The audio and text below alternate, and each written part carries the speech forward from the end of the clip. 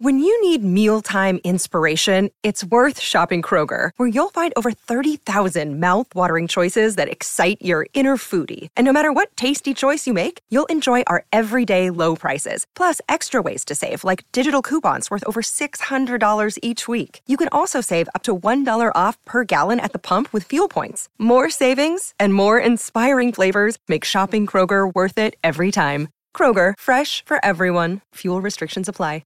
With threats to our nation waiting around every corner, adaptability is more important than ever. When conditions change without notice, quick strategic thinking is crucial. And with obstacles consistently impending, determination is essential in overcoming them. It's this willingness, decisiveness, and resilience that sets Marines apart. With our fighting spirit, we don't just fight battles, we win them. Marines are the constant our nation counts on to fight the unknown. And through adaptable problem solving, we do just that. Learn more at marines.com. Well, he's played 150 NRL games, 17 Origins, Tests for Australia.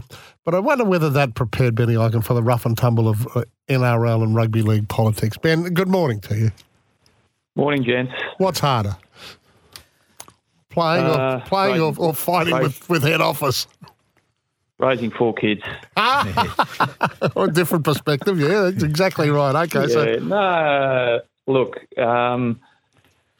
very different. I will say it feels some days like rugby league is a brutal collision sport on and off the field, but we fight for it because we care, right? And what this current role has allowed me to do is to get out across the state, even up into PNG, and meet a whole lot of good people who give a whole lot of their precious time to the game for nothing, simply because they love the game. And that sort of reminds you, when you get into tussles like we are with our governing body in Sydney, who you're fighting for.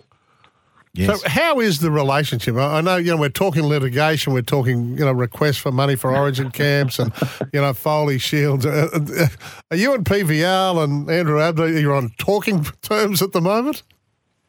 I feel like you know the answer to that question.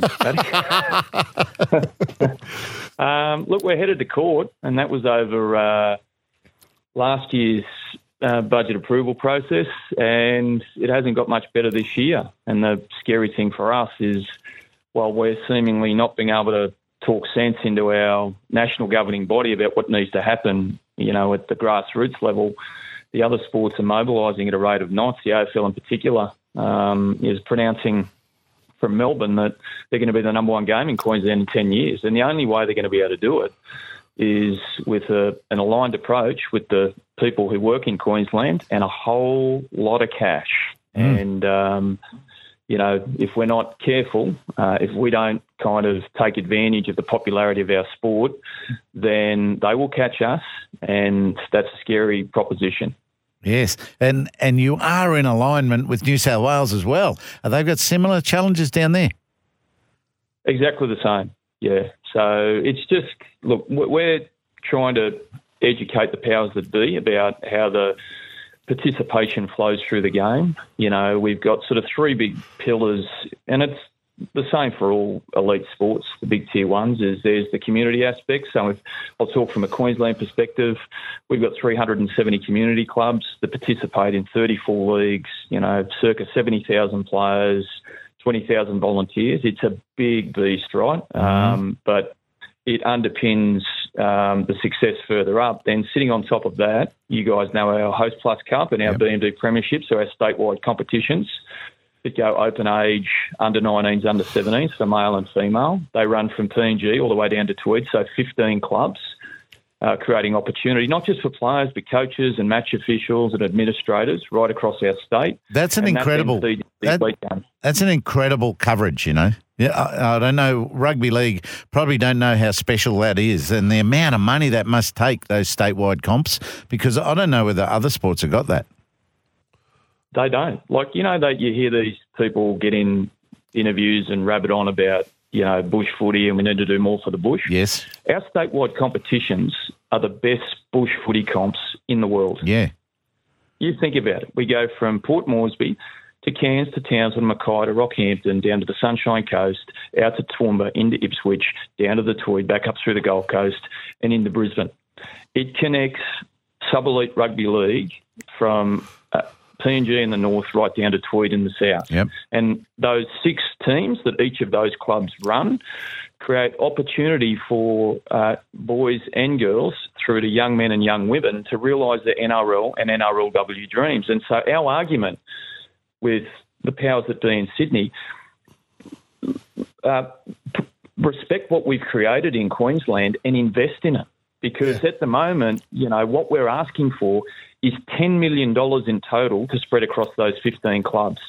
$10 million in total, right? They each run 6 teams. That's all. Whereas you go into an NRL club, $17 million each, plus another couple of million if you run an NRLW side. We're asking for $10 million for 15 clubs. I just don't understand the logic behind rejecting that. Now, I can't understand it either, mate. I'm with you on this, and I know your chairman is very passionate about it, and he's like a dog with a bone.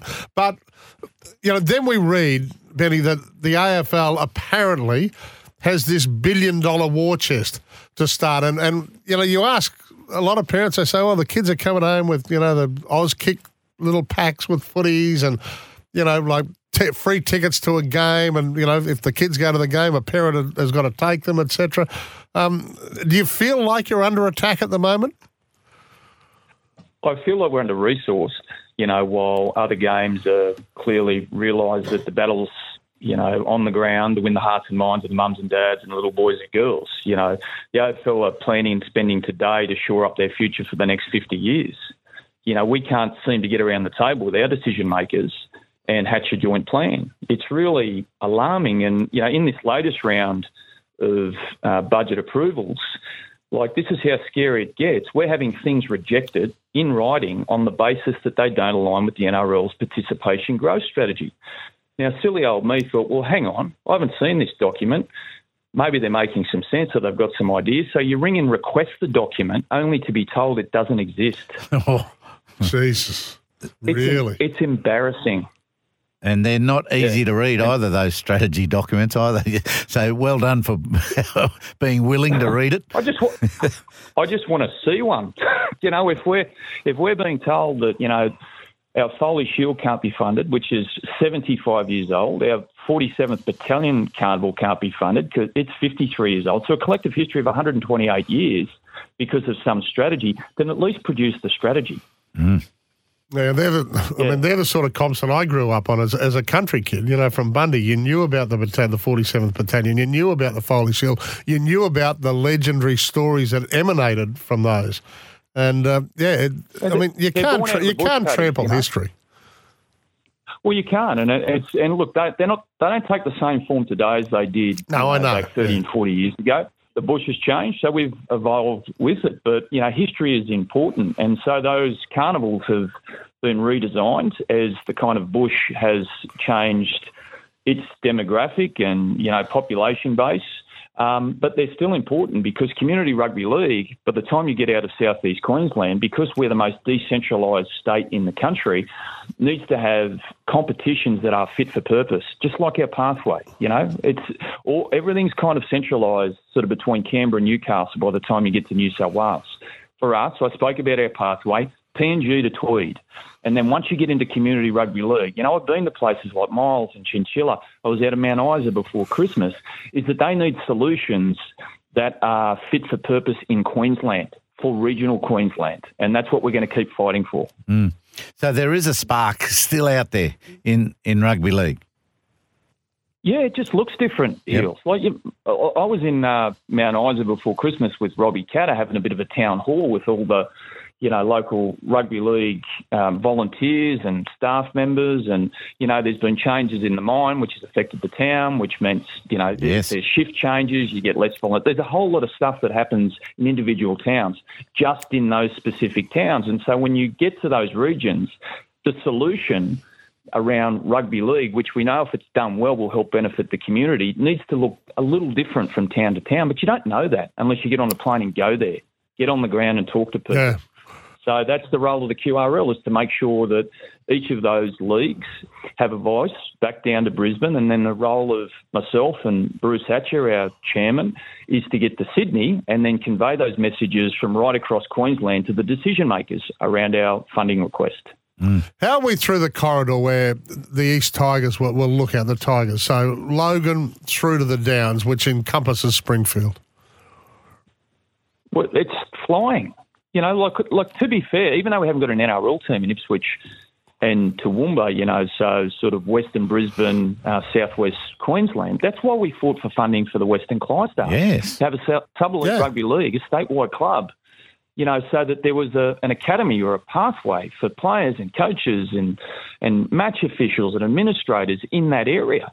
But they put in writing last year to us that they did not approve participation of the Western Clydesdales in our competition, nor did they see any benefit to the whole of game for the Clydesdales' existence.